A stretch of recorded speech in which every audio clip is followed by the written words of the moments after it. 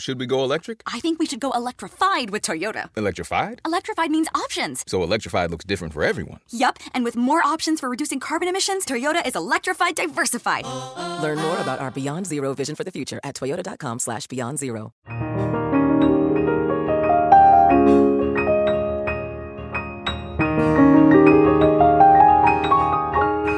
Welcome to Radio Atlantic, the first podcast from The Atlantic magazine. I'm Jeffrey Goldberg, the editor-in-chief of The Atlantic. In a few minutes, I'll introduce you to my co-hosts for this podcast, Matt Thompson and Alex Wagner. We'll talk about what this podcast is going to be, or what we think it's going to be at least, and we'll also sit down with our colleagues David Frum and Molly Ball to talk about one of this magazine's main preoccupations, the health of American democracy. First, though, I'd like to tell you a very short story about a crucial moment in the history of The Atlantic and of this country. Stay with this, it's going to be worth it. So it's November 1861. 50,000 Union troops are massed outside Washington. President Lincoln and his entire cabinet are reviewing this newly organized army, and so is a 42-year-old woman from Boston named Julia Ward Howe. She's a militant abolitionist, and she's come to Washington to see and bless the army that is ready to wage a sacred struggle against human bondage. At one point, the road becomes clogged with troops, and Howe's carriage comes to a halt. She listens as the troops around her sing a song in praise of the radical abolitionist John Brown, whose body, the lyrics go, lies a-mouldering in the grave, though his soul is marching on. Howe's a trained singer, and she joins in, and the troops compliment her voice. A minister traveling with Howe suggests that the captivating melody of John Brown's body deserves slightly more elevated lyrics. So early the next morning, back in Washington, in her room at the Willard Hotel, Howe writes new lyrics as if in a trance. She later describes seeing the words floating down to her in the gray morning light. She submits this untitled poem to James T. Fields, the editor of The Atlantic. The Atlantic, which is then all of 4 years old, is the smart choice for Howe. It's a magazine dedicated to freeing the slaves and preserving the Union and explicating what the magazine's founders called the American idea. Fields liked the poem very much and offered Howe $4 for it. Nearing press time, the poem still had no title. Mine Eyes Have Seen the Glory was one suggestion, but Fields conjured up something even grander. And so the cover of the February 1862 issue of The Atlantic featured a poem entitled The Battle Hymn of the Republic. Glory, glory, hallelujah, His truth is marching on. The battle hymn electrified the Union. It was martial and resolute and a testament to faith in a righteous and angry God who would bring justice where there was none. Shot through the battle hymn was an assumption that America was a chosen nation. The American idea, as refracted through the prism of the battle hymn, was this: our country was the nation that would advance the cause of God's justice on earth. Julia Ward Howe's poem was the best investment of $4 our magazine has ever made. The hymn outlived the Civil War and outlived Howe herself. It is patriotism made manifest in rhyme. Generations of Americans have turned to the battle hymn for comfort and inspiration in times of triumph and trial. Americans sang it during Teddy Roosevelt's campaign for president and when they were fighting in the trenches of World War I Europe. The battle hymn gave John Steinbeck the name of his most famous work, The Grapes of Wrath. Soldiers took it up again in World War II, and in the 1960s it became an anthem of the civil rights movement. When President Kennedy was assassinated, Judy Garland paid tribute to him with this song.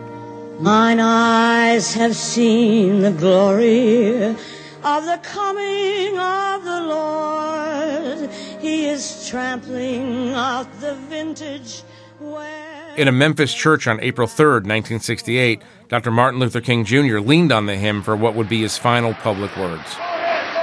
So I'm happy tonight. I'm not worried about anything. I'm not fearing any man. Mine eyes have seen the glory of the coming of the Lord.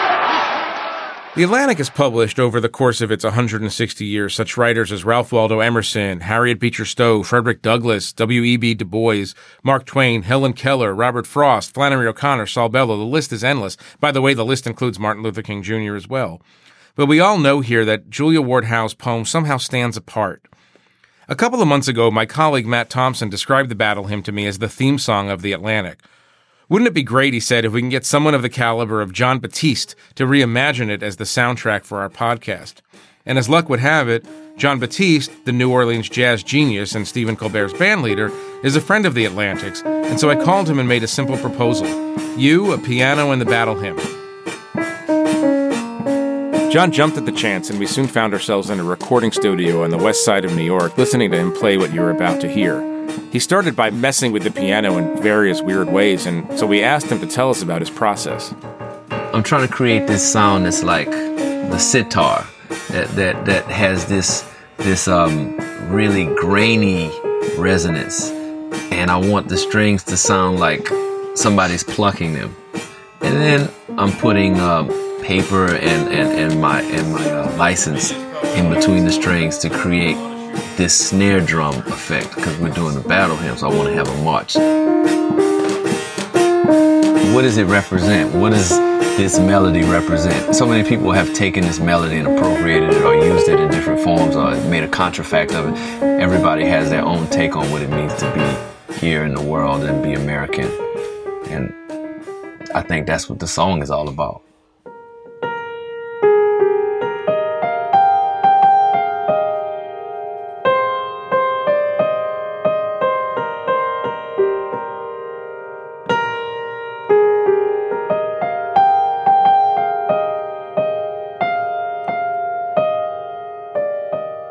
The Battle Hymn is a song that's a part of American mythology and is a true mashup of cultures and time.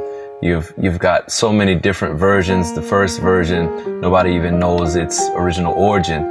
Then it comes up and is a war song. It's a song that's about pride. It's a song that's about celebration. It's a song that's making fun of a dead hero. I mean, the song literally morphs over time and is still morphing, which is really something that's truly American, because you think about how we're a social experiment. We put all these different cultures together and we kind of grow and evolve, and we have a basis of how we govern things, but it kind of is a lot of improvisation, and we have to figure out, what's the next step.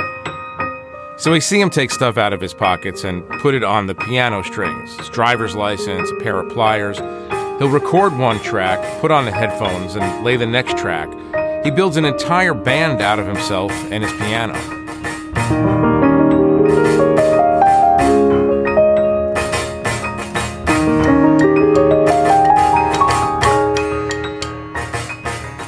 You have that kind of sound happening in the piano, and it's a prepared piano, so I have my wallet and different devices to create these sounds and emulate these sounds through the piano. And just an ethereal, otherworldly atmosphere that it all sits in. So you have that going, and then I created a snare drum sound with my keys in the piano. And that's kind of like the marching drum.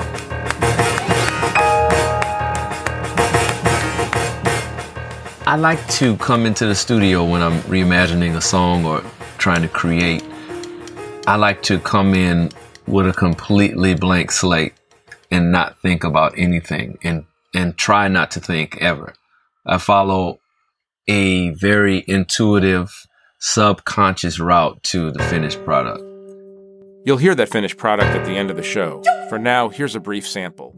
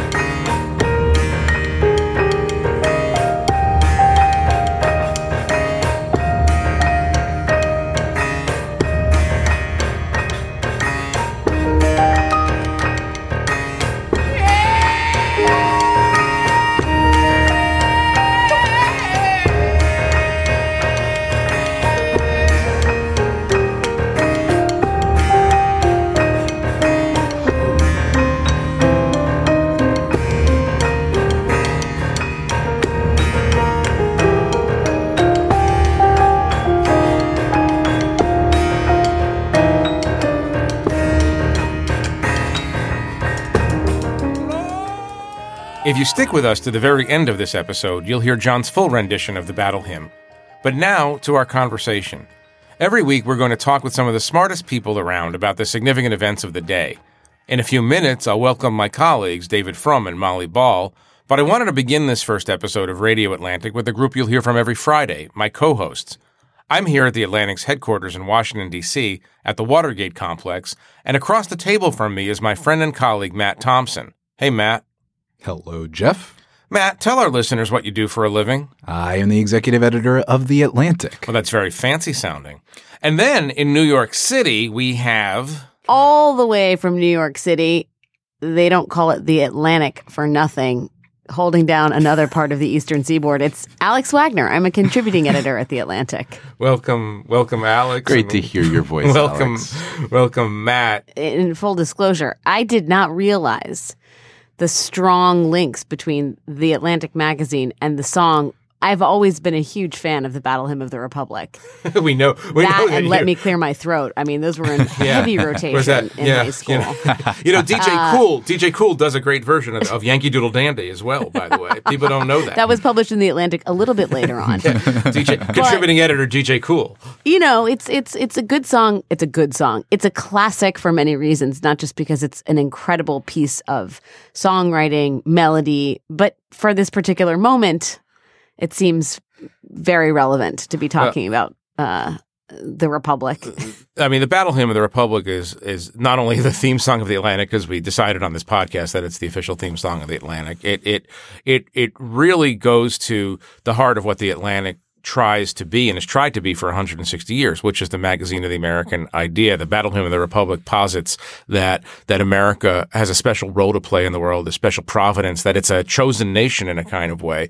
And the Atlantic has always been around to try to explain America to itself and try to understand what the American idea or what the American ideas are. And I think we're trying that in 2017, just as Ralph Waldo Emerson and James Russell Lowell and Harriet Beecher Stowe were trying to do that in 1857. It's a pretty weighty thing to do, as you might. Does that make me imagine. Harriet Beecher Stowe? You get to play Harriet Beecher Stowe in our costume pageant, by the way. That's excellent news. Matt, who do you want to be? I'm Sojourner. I am Sojourner Truth. That was not what I was expecting you to say, by the way. That was not the answer. She was a badass. That was fine. Sojourner Truth badass is in the next issue of the Atlantic magazine. So, Jeff, you are the editor-in-chief of The Atlantic. Yes, indeed. I have a question for you. Okay. You act like we don't talk to each other 193 times a day, but go ahead. This is the only time I get to hear from you, Jeff. True. What is the American idea?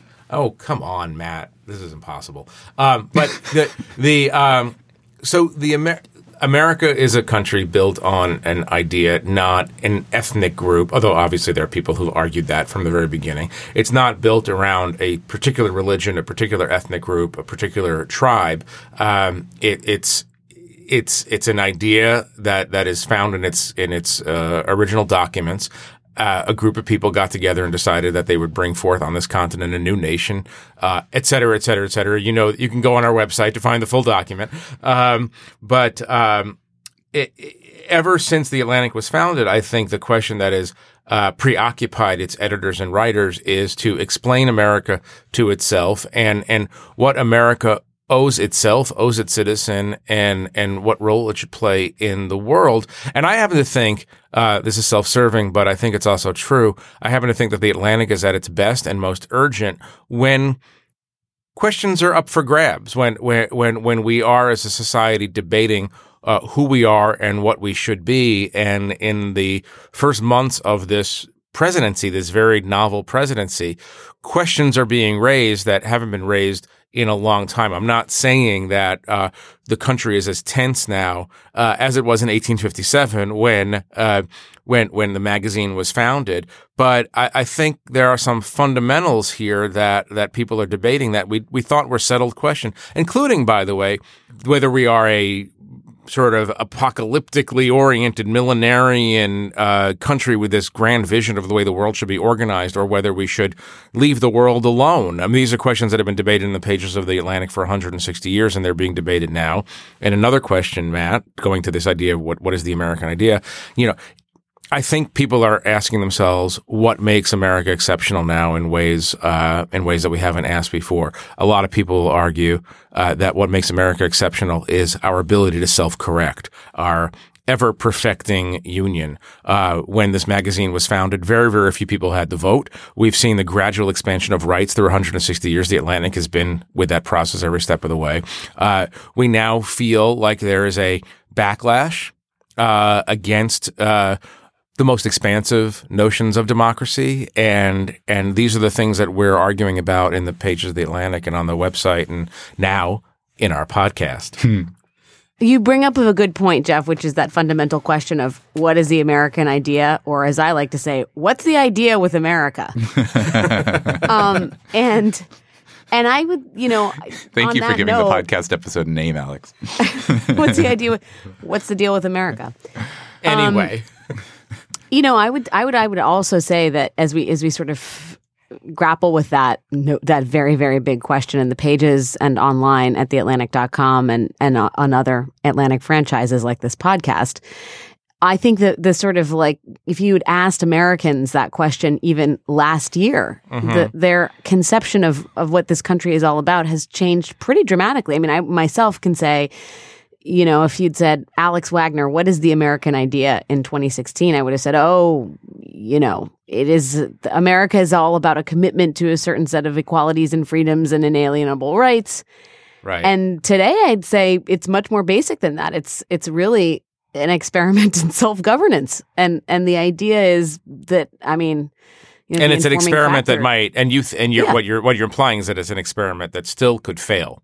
Yep. And it's much more tenuous, I think, than a lot of people in this country, maybe even a lot of our readers and listeners assumed it to be even, 9 months ago.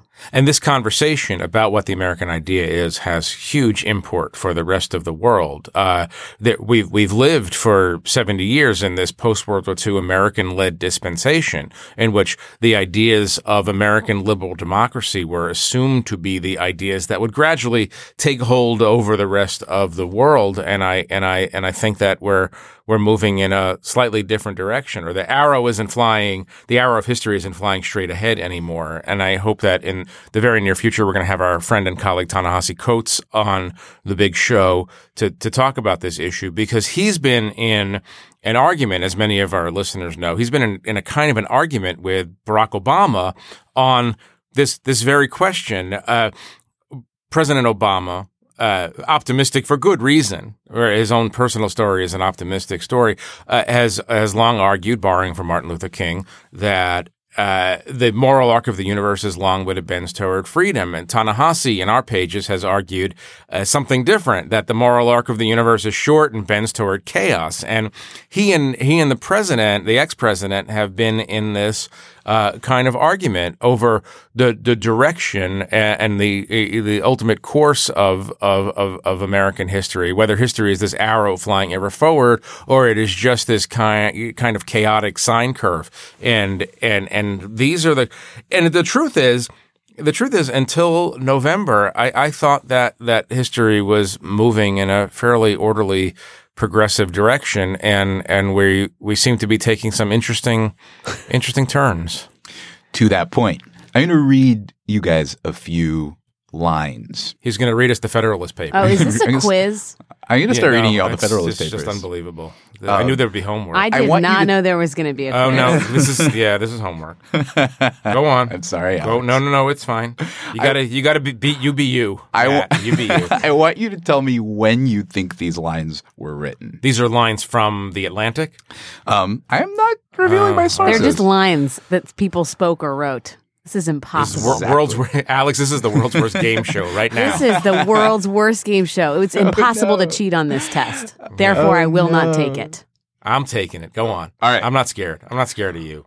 The Republicans wrote in their platform that America was in danger, but the fact that such an alarming statement could be made without disturbing in any way the atmosphere of optimism and merriment which prevailed at Cleveland merely shows that nobody believes that politicians can lead America to ruin. That's September 2016. I'm going to say it's current, yeah. That was written in the pages of The Atlantic by Raoul de Roussy de Sales in 1936. You tricked us with the Cleveland reference. I did, didn't I? Also, this is an English sneaky. language broadcast. That was okay, I just want to note sneaky. that. Wow. 1936, huh? 1936. You tricked All right. us, Matt. All right. I got two more for you. One is going to be an Alex Wagner piece from 3 weeks ago, right?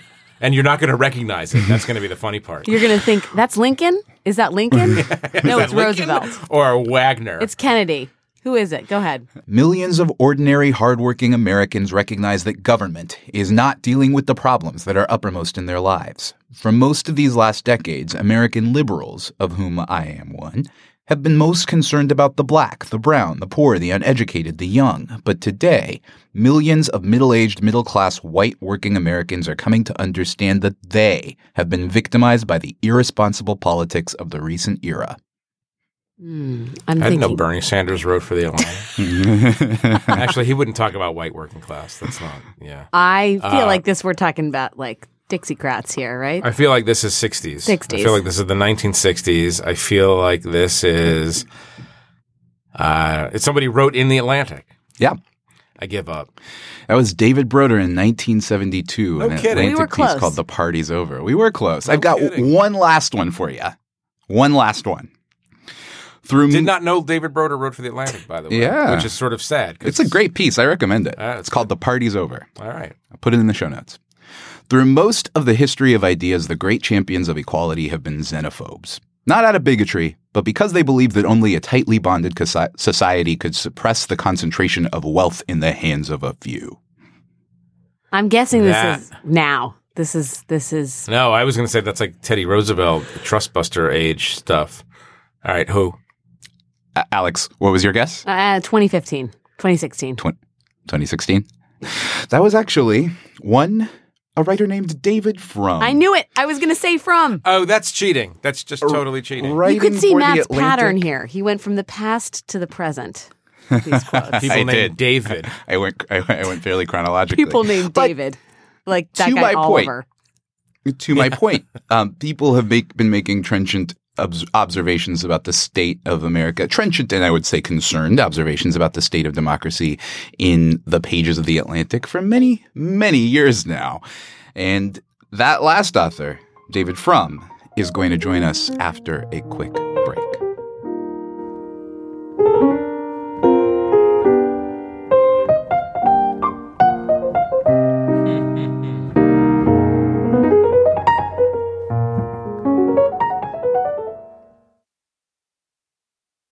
So, should we go electric? I think we should go electrified with Toyota. Electrified? Electrified means options. Yes, we could go all electric with the Toyota BZ4X, but then there are hybrids like Grand Highlander, or we could do something in between like a RAV4 plug-in hybrid. So, Toyota is electrified diversified? Yup, and with more options for reducing carbon emissions, the closer we all get to Toyota's Beyond Zero vision for the future. Exactly how much coffee have you had this morning? Learn more about our Beyond Zero vision for the future at toyota.com/Beyond Zero.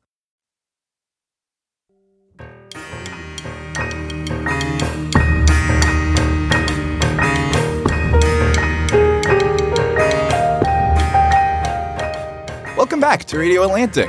I'm Matt Thompson, here with Jeffrey Goldberg and Alex Wagner. Now, in our fourth chair, we'd like to welcome our friend and colleague, David Frum.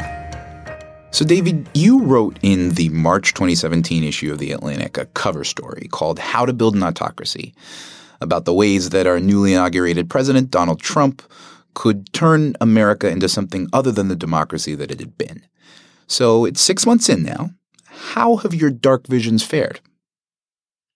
Well, self-evaluation is always dangerous. Let me point to a couple of things I think I got right, and one thing where I think my fears have not yet fully been borne out.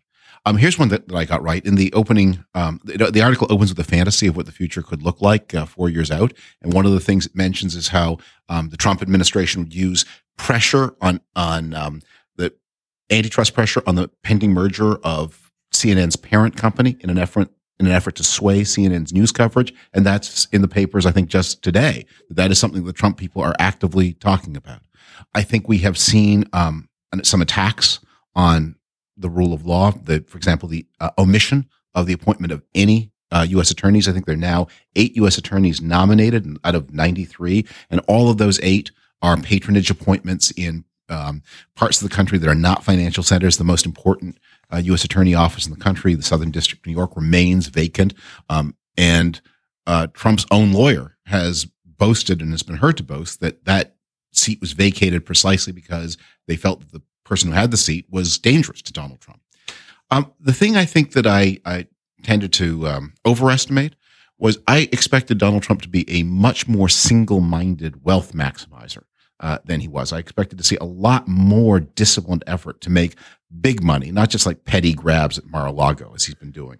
And so I think one of the things that has been helping the country to some degree is Donald Trump's slovenliness and disorganization. That in fact he's not that organized a figure. And in David, some ways I credit him with more single-mindedness than he had. David, one of the things that struck me is that, and this I guess is a corollary to the point you just made, is that what's the frame people use? Malevolence and tempered by incompetence. Right. They're just not very good at doing things, good or bad. Does a level of just sheer inability to move an agenda surprise you? The inability to move an agenda does not surprise me. One of the, take people behind the curtain, one of the things we agonized a lot about in writing that article was in my vision of 2021 that starts, I had said that I thought Obamacare would still be there. And in the back and forth of editing with the brilliant Don Peck, that I kept putting that in and Don kept taking it out and he said, what if he cancels it, the day before the magazine will all look pretty dumb. And so we took it out. But Trump was not motivated by policy. He didn't care about any of these things. So it's not his agenda. He doesn't care about it. The agenda is his hostage over the House Republicans. They care about it a lot. And so in order to get from them what Donald Trump cares about, which is their complicity in his other actions, he phones in a performance on the agenda. David, I wonder in the piece, in the cover story you wrote, what happens in the next 4 years will depend heavily on whether Trump is right or wrong about how little Americans care about their democracy and the habits and conventions that sustain it. If they surprise him, they can restrain him. What do you make, not just of sort of the public protests that we've seen since Trump was inaugurated, but the state level pushback and the pushback from the judiciary branch on his policies and withdrawals from things like the Paris Climate Accords? Does that sustain you in this moment? Yeah, there's a lot of good news. There are a lot of things to be excited about. Look, I've never worried about the courts. The courts are the last readout of the rule of law in America. They're incredibly hard to change. It takes a long time for, the president was recently in Poland. The first action of the present authoritarian leaning Polish government was to dismiss the constitutional court and replace it. You can't do that in the United States. You'd have to have 20 years in power to really change the nature of the courts, because even in 4 years, you make a lot of appointments, but you're still picking from people with qualifications that they earned before you came on the scene. So the courts have been robust, as expected. The state governments have performed pretty well, but the big frightening thing, they're actually the two places where I'm most alarmed. First, day in, day out, the most important check on the executive branch is Congress, and its abdication has been total. And we have seen a little bit of resistance from people in the executive branch. We had a resignation in the Department of Justice of the head of corporate compliance who made a pretty stinging statement on her way out the door. By and large, the executive branch is not reacting as the president leaves it empty. And when it's empty, it's unwatched.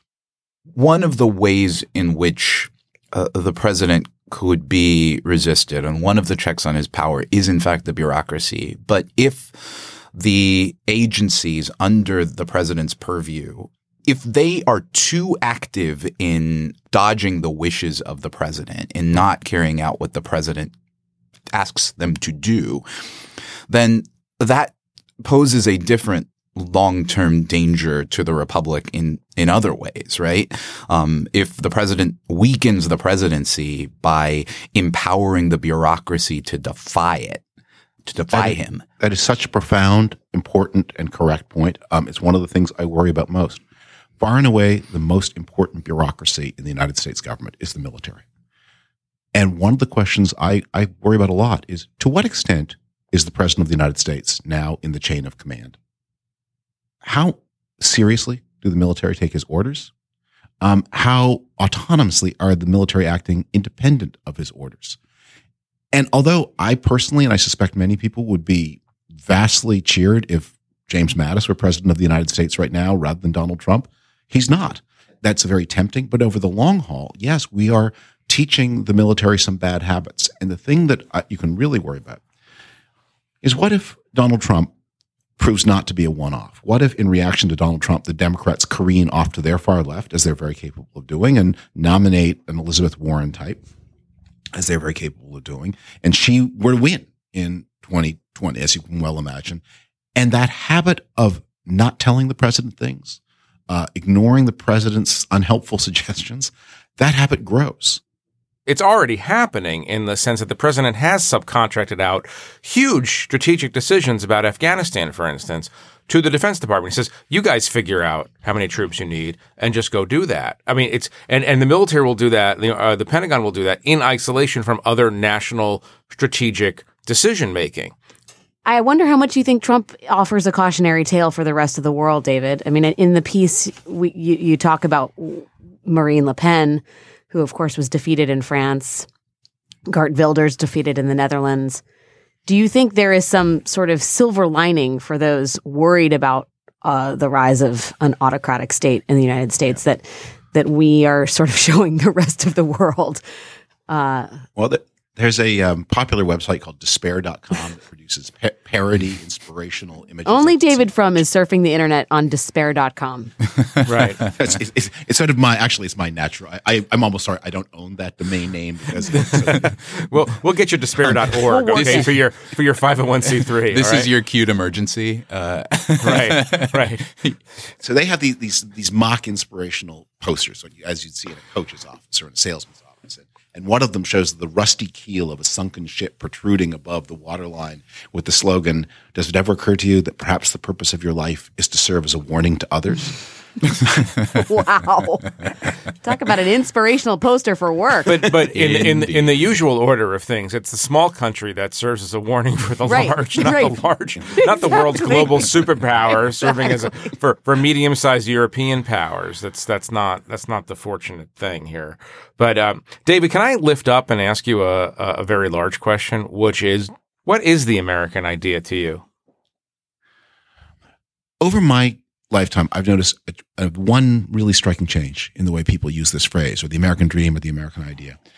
When I was young, what people meant by the American idea was the idea that just about anybody, if they worked hard and did certain basically sensible things, could enjoy a comfortable life in the United States, and a more comfortable life in the United States than really anywhere else.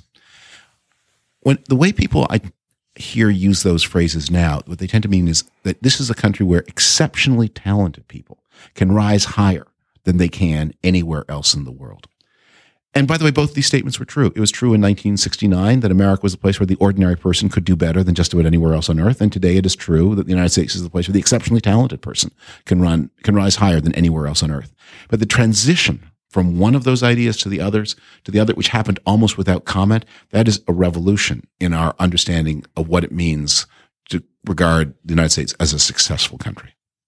I know it's a whole essay question, but I'm wondering if you have a concise answer for the future of the Republicans in this context. I don't know that the Republican Party, as it existed before 2016, can emerge again after this. Too many people are too deeply committed to what Donald Trump has been doing, and I think those people who couldn't accept it are not going to find it easy to come back afterwards. They're not going to be wanted back, especially if things begin to get tough for the Republicans. A lot of people will say to those who weren't there in 2017 and 2018, if we should try to show up in 21, 22, where were you when we needed you? When we were fighting the liberals and the Democrats and they were trying to drag down our president, with all of his faults. We were here defending him and you were, spitballing him. And so we don't want you back. And that's how party systems change. If you were put into suspended animation in the year 1990 and unthawed a quarter century later in 2015 and looked at American politics, you would be stunned at how little had changed. Bush, Clinton, dominant names when you were frozen, Bush Clinton dominant names when you're unfrozen, still arguing about the federal budget and tax cuts. It's a quarter. Gingrich is still there. It's a quarter of a century of absolute stasis. That could not last, and it's not lasting. And I think the future gets suddenly very unpredictable and very murky. I don't know. I think I'd wake up and see a black president and be like, what? I wake up and be like, wait, there's a website called despair.com. Yeah. Matt, you would wake up and say, there's a black president and he's not Colin Powell. How did that happen? Oh, that's a good point. That is true. That's the surprise. So we've been talking a lot about what's happened within the country. But a huge part of this notion that we've been dancing around, this idea, the quote unquote American idea, is about the stories that America tells the world about itself, the example that America tries to set in the world or has tried to set, the role that it's played. And David, you recently wrote about what you called the souring of American exceptionalism. And I'm curious, how do you see America's role in the world having changed? Well, I'm speaking to you from Canada, from beautiful Belleville, Ontario, but most importantly from a part of Canada that was settled originally by the losers of the American Revolution. This is the place I stay here in Prince Edward County, which is where I am, is called Loyalist Parkway, and that's not a figure of speech. The names of the main farms and roads are names of people who are descended from losers of the revolutions and some Hessian soldiers who also were given land up here. So this is a part of the world where you feel the complexity of the American experience. You know, everyone's now obsessed with the Alexander Hamilton story because of that great musical. But one of the themes that is not touched on in the musical that's really important was Alexander Hamilton was one of those who argued in contradistinction to people like Thomas Jefferson that America was a great power or should become a great power like other great powers and had things to learn from other great powers. And whenever he wanted to know what to do, he would ask himself, what did the British do? What did the French do? What did the Dutch do? Whereas Jefferson would say, that's not a way to think. We're doing something completely novel here. There are moments when one is right and there are moments when the other is right. But I think it's a strange thing to look at the world in the year 2017 and say, America is just a radically different place from Germany or from France or from the Netherlands or from Great Britain.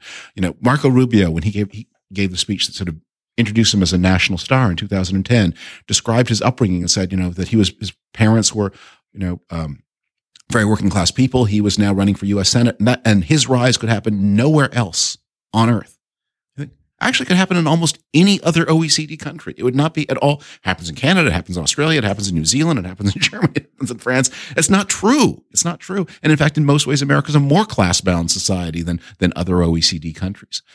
I think this is a moment when America needs to say, you know, the great achievement of America in the truly exceptional moment in the years after World War II, when America did rebuild the world, was to rebuild the rest of the world in its own image, to rebuild the rest of the world that is influenced by American institutions, that has shared values, and therefore we're more like our friends than ever before, and we have things to learn from them, not just things to teach them. Do you think, David, that we are going to continue to play a kind of a missionary role? Do you think we can return to that in future years, or do you think we're on this inevitable ideological decline? And by decline, I mean simply the idea that Americans are not so interested anymore in modeling certain behaviors for the world. America, and in the year 1985, I looked this up for a book I wrote a long time ago. America and its best friends, the NATO countries, Australia, New Zealand, that group, the West, although some of them are in the Pacific, produced about half the planet's economic output. And as things are going, by the year 2025, that group of countries, which is now reinforced with Central Europe, and I'm going to throw in Mexico too, will produce something under a third of the world's economic output. So that group is weaker in the world than it used to be. That's going to happen. That's happening right now.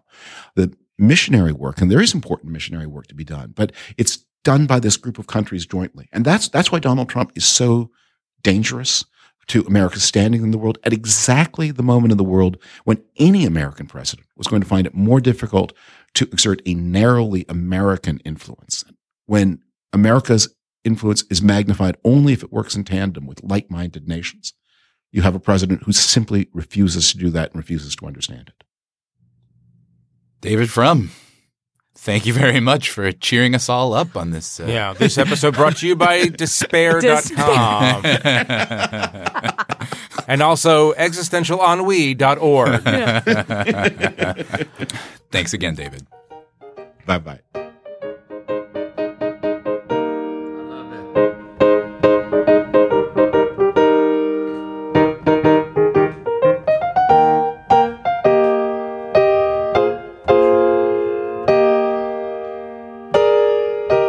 Welcome back to Radio Atlantic.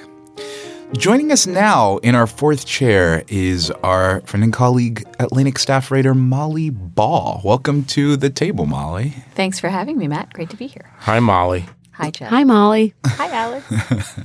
So, Molly, you have spent these last 8 months and many of the preceding years before traveling all over the country talking to Americans about what informed their vote, what they're looking for from their president and from their government. And so from that vantage point, what has or hasn't changed in how Americans are thinking of themselves at this moment?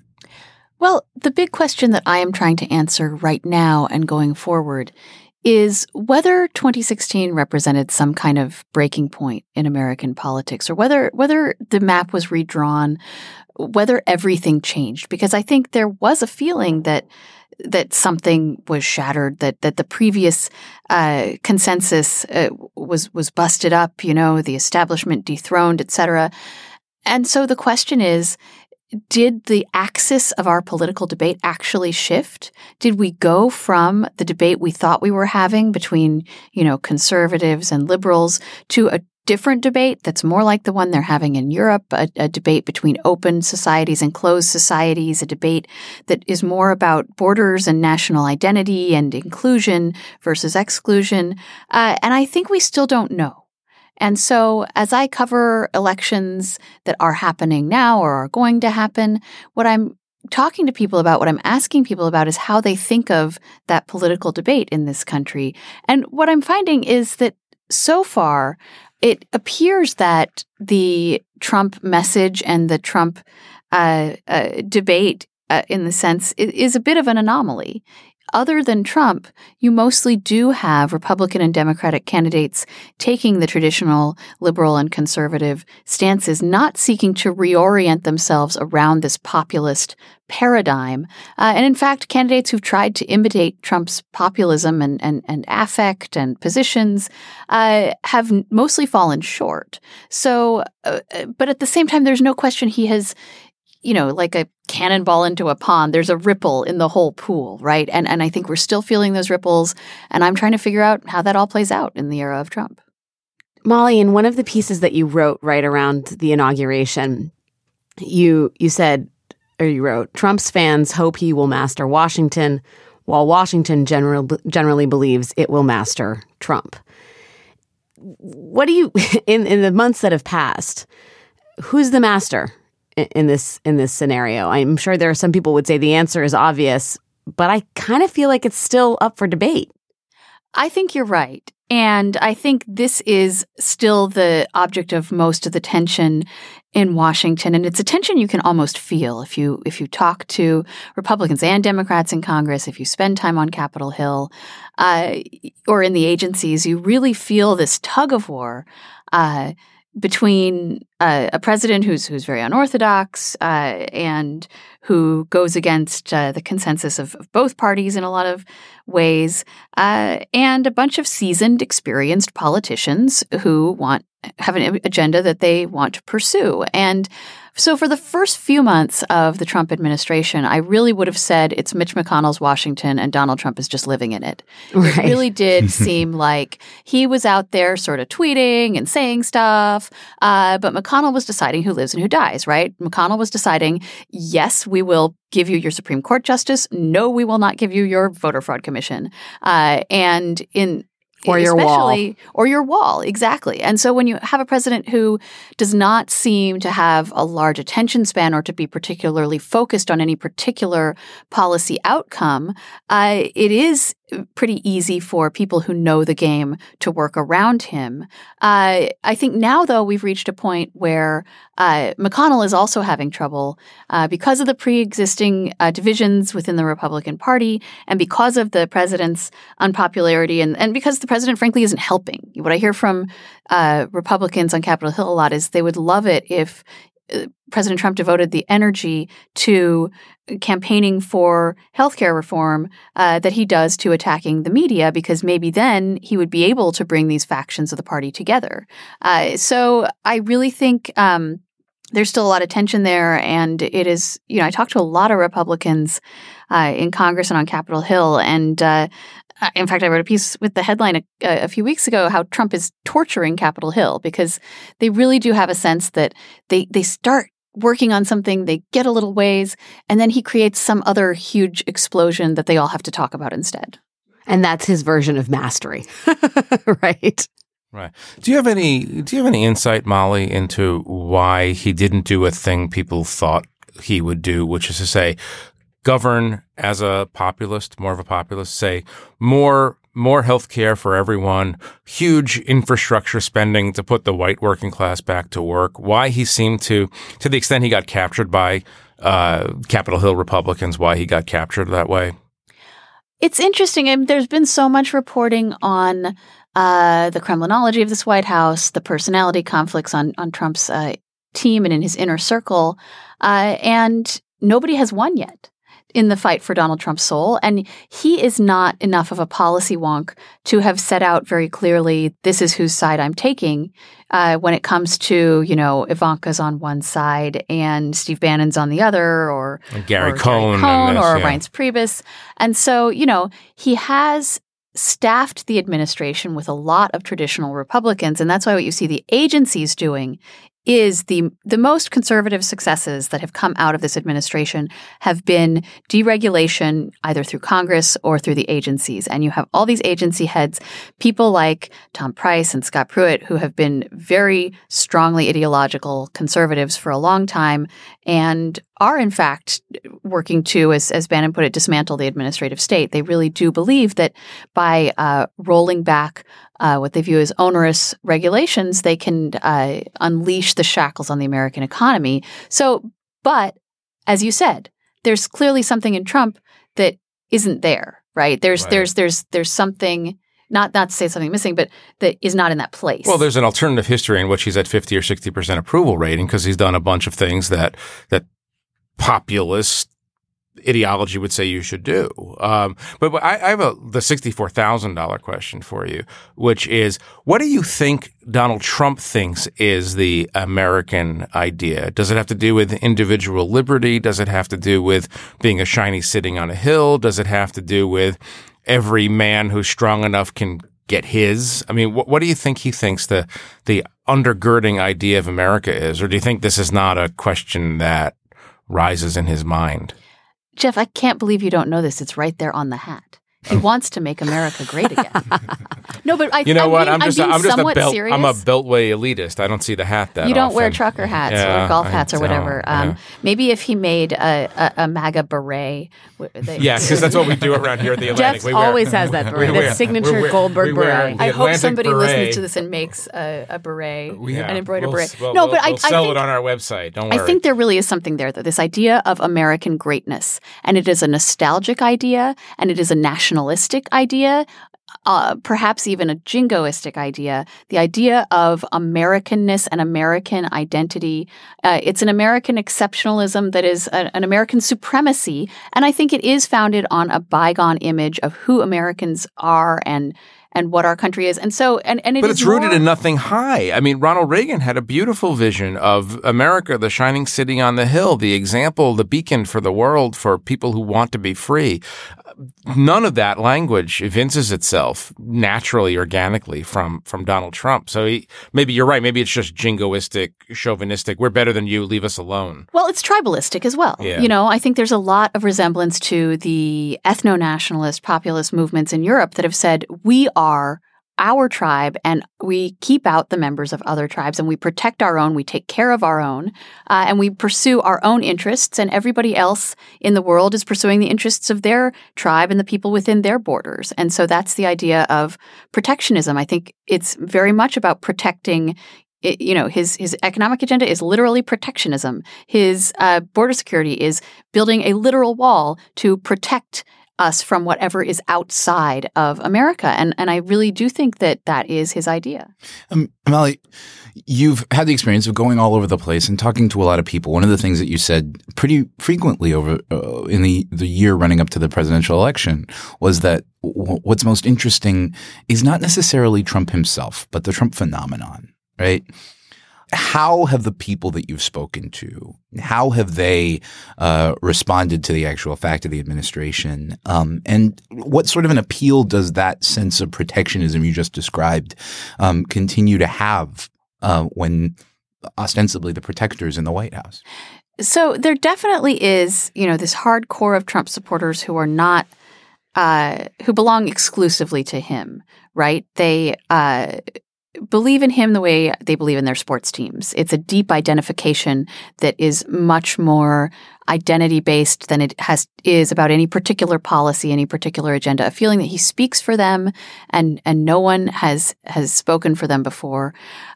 Trump, kept campaigning after the election was over. He got some kind of psychic satisfaction from the rallies, and his aides who were tired of him rattling around the White House and giving them conflicting directives sent him on the road to sort of get him out of their hair, I think, in some part.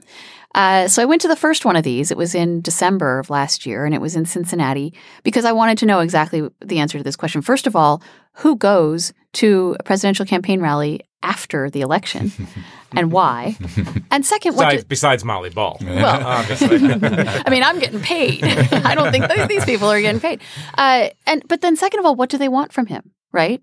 Given that they exerted such passionate devotion for this particular candidate, what does he have to do for them? And the most interesting conversation that I had a lot of conversations with the people at this rally, and it was packed. He didn't fill the arena, but there were thousands of people there on a cold night in Cincinnati.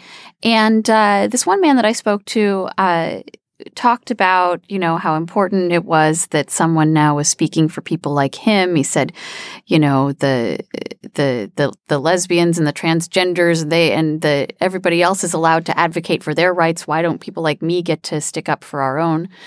And then I said, so what does Trump have to do? And he said, well, he has to build the wall. I mean, he was so clear about that. It's so clear that he has to build the wall. If he doesn't do that within 3 years, he's really going to take a beating. But of course, I understand if there's some reason he can't do it. And that was the moment where I said, wow, all he has to do.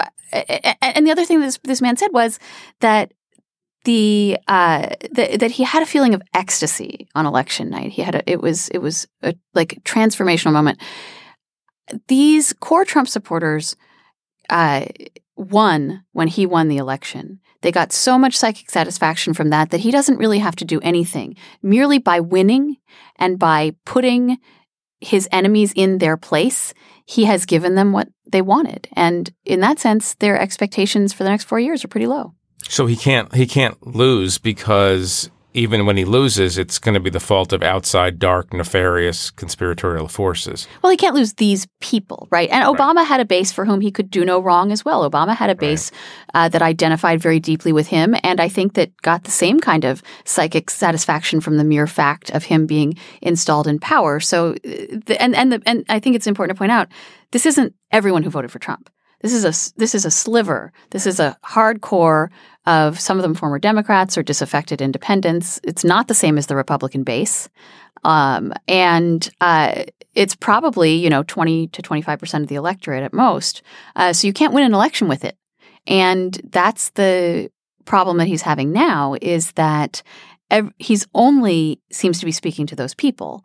And the broader electorate, not just Democrats, but Republican conservative Republicans who are more on the traditional Republican end of the spectrum, the Jeb Bush, Mitt Romney Republicans, as well as independents. Trump doesn't seem to care what they think. He's talking to his base. Molly, when we talk about the base, David Graham had an analysis of a recent study about Trump's base and their relationship to sort of facts and figures and quote unquote the truth. And the study found that Trump voters do not, in fact, seem impervious to the truth. Present them with a falsehood from their man and they will acknowledge he was wrong, but that doesn't have much effect on their support for Trump.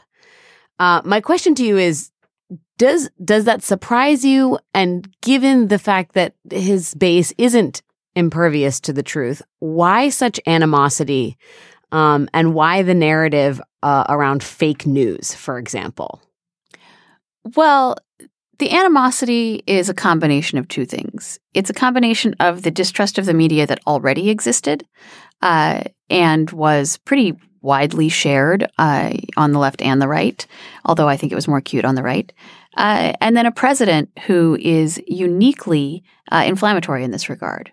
Politicians have always criticized the press and often had antagonistic relationships with the press, but the attempt to delegitimize the press, the overt waging of war on the press, the singling out of individual reporters, and the insistence on blatant falsehoods and conspiracy theories in the face of contrary evidence, that is a new level. And when the president of the United States, who commands a large following, continues to sound those themes, he is going to increase the people's attitudes in that regard. But do you think that that base can be brought back into the fold of facts, figures, and mainstream media narratives, or is it? But you just said they're already there. They do believe the facts. They just don't care.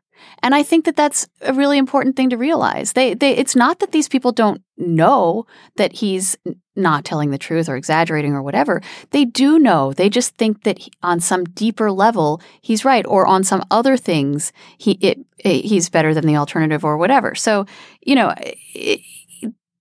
I don't think America elected Donald Trump because they didn't realize that he doesn't always tell the truth. They knew that, and they wanted to elect him anyway. So when you talk to folks and across the political spectrum, because part of what we've been saying is that partisanship, the identity of your team, is a meaningful identity, is a particularly meaningful identity for many Americans at this moment. And for whomever you're talking to, Republicans, Democrats, Independents, Whigs, Tories, you name it, which do you think is the more powerful identity right now? Being a member of that team or being an American? I don't know that I can answer that big question, but I do think it relates to one thing that I'm trying to figure out, which is, on the one hand, you do have this increasing polarization, this increasing partisanship, people antagonistic toward the other team and defining themselves in negative terms against their enemies on the other side. And, 90-some% of people are going to vote for the same party up and down the ticket their whole lives. And essentially there aren't any swing voters. On the other hand, nobody trusts or likes the parties, and the parties are historically weak as institutions. And we really saw the party establishments on both the Democratic and Republican sides be profoundly shaken and disrupted in the 2016 election.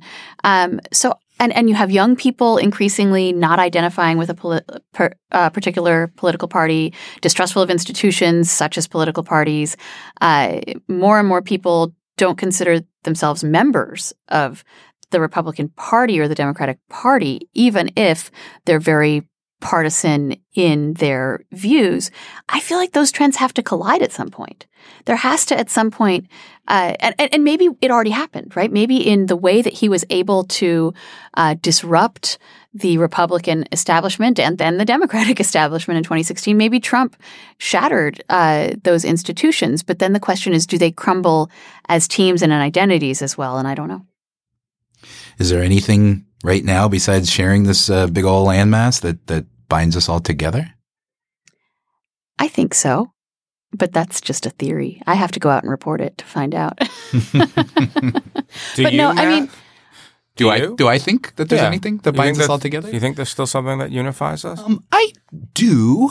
I think that And besides an external enemy, which would have a clarifying effect on the way people feel about I think that is one other. thing, yes, an external enemy. I think that we have tended to define that enemy internally. But I also think, we Americans have always treated the Constitution as a pretty mythic document, as a document that has the power of myth and legend, a document that we believe in. It is it is near biblical in its power over us. inviolate, holy, yeah. Yeah. I think people really want to believe in America, whatever that means to them. People have not become cynical about the idea of America. I think the best political ad of 2016 was the Bernie Sanders America ad with the Simon and Garfunkel song and the swelling crowds. And that was on the far left, but it was the same sentiment that was being called up of feeling a sense of patriotism. And I remember speaking to Newt Gingrich around the time of the Republican convention when they were trying to draft a platform that somehow grafted Trump's ideas onto the Republican Party, which was kind of hard to do. And what Gingrich said was, Ronald Reagan knew this. Americans are nationalistic people. And Right. the elites have made nationalism a dirty word, but people are nationalistic. Well, and I think you're seeing nationalism, though it wouldn't be necessarily called that, on the left. Even in the face of a Trump administration, people are attempting to sort of double down on their idea of what this country is all about. So it's shared. I had this thought the other day.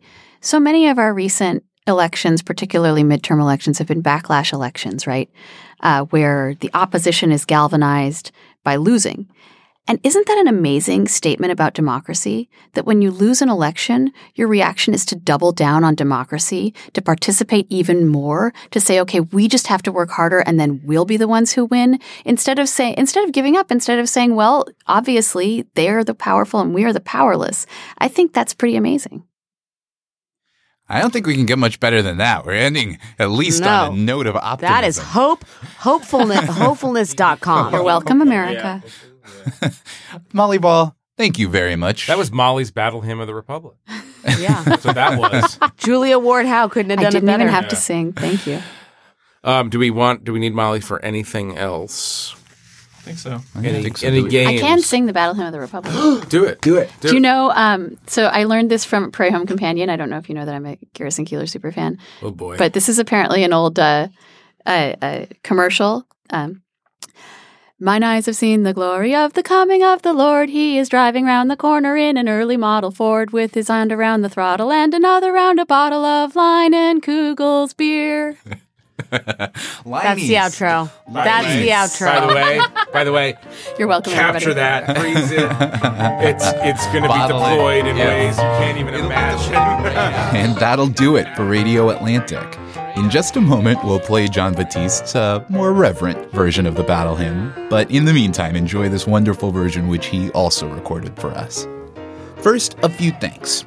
Our producer for this inaugural episode of Radio Atlantic was Kevin Townsend, with production support from Kim Lau, Katie Green, and Alice Winkler, audio engineering by A.K. Adams, and additional audio support from Paul Ruist at Argo Studios in New York. Thanks to my co-hosts Alex Wagner and Jeffrey Goldberg, and to our colleagues Molly Ball here in D.C. and David Frum, who joined us from Quint Broadcasting in Belleville, Ontario. If you like the show, please be sure to subscribe and tell your friends. You can reach out to us at theatlantic.com/radio or facebook.com/Radio Atlantic. And now, in its entirety, for the very first time, here's John Batiste's Battle Hymn of the Republic.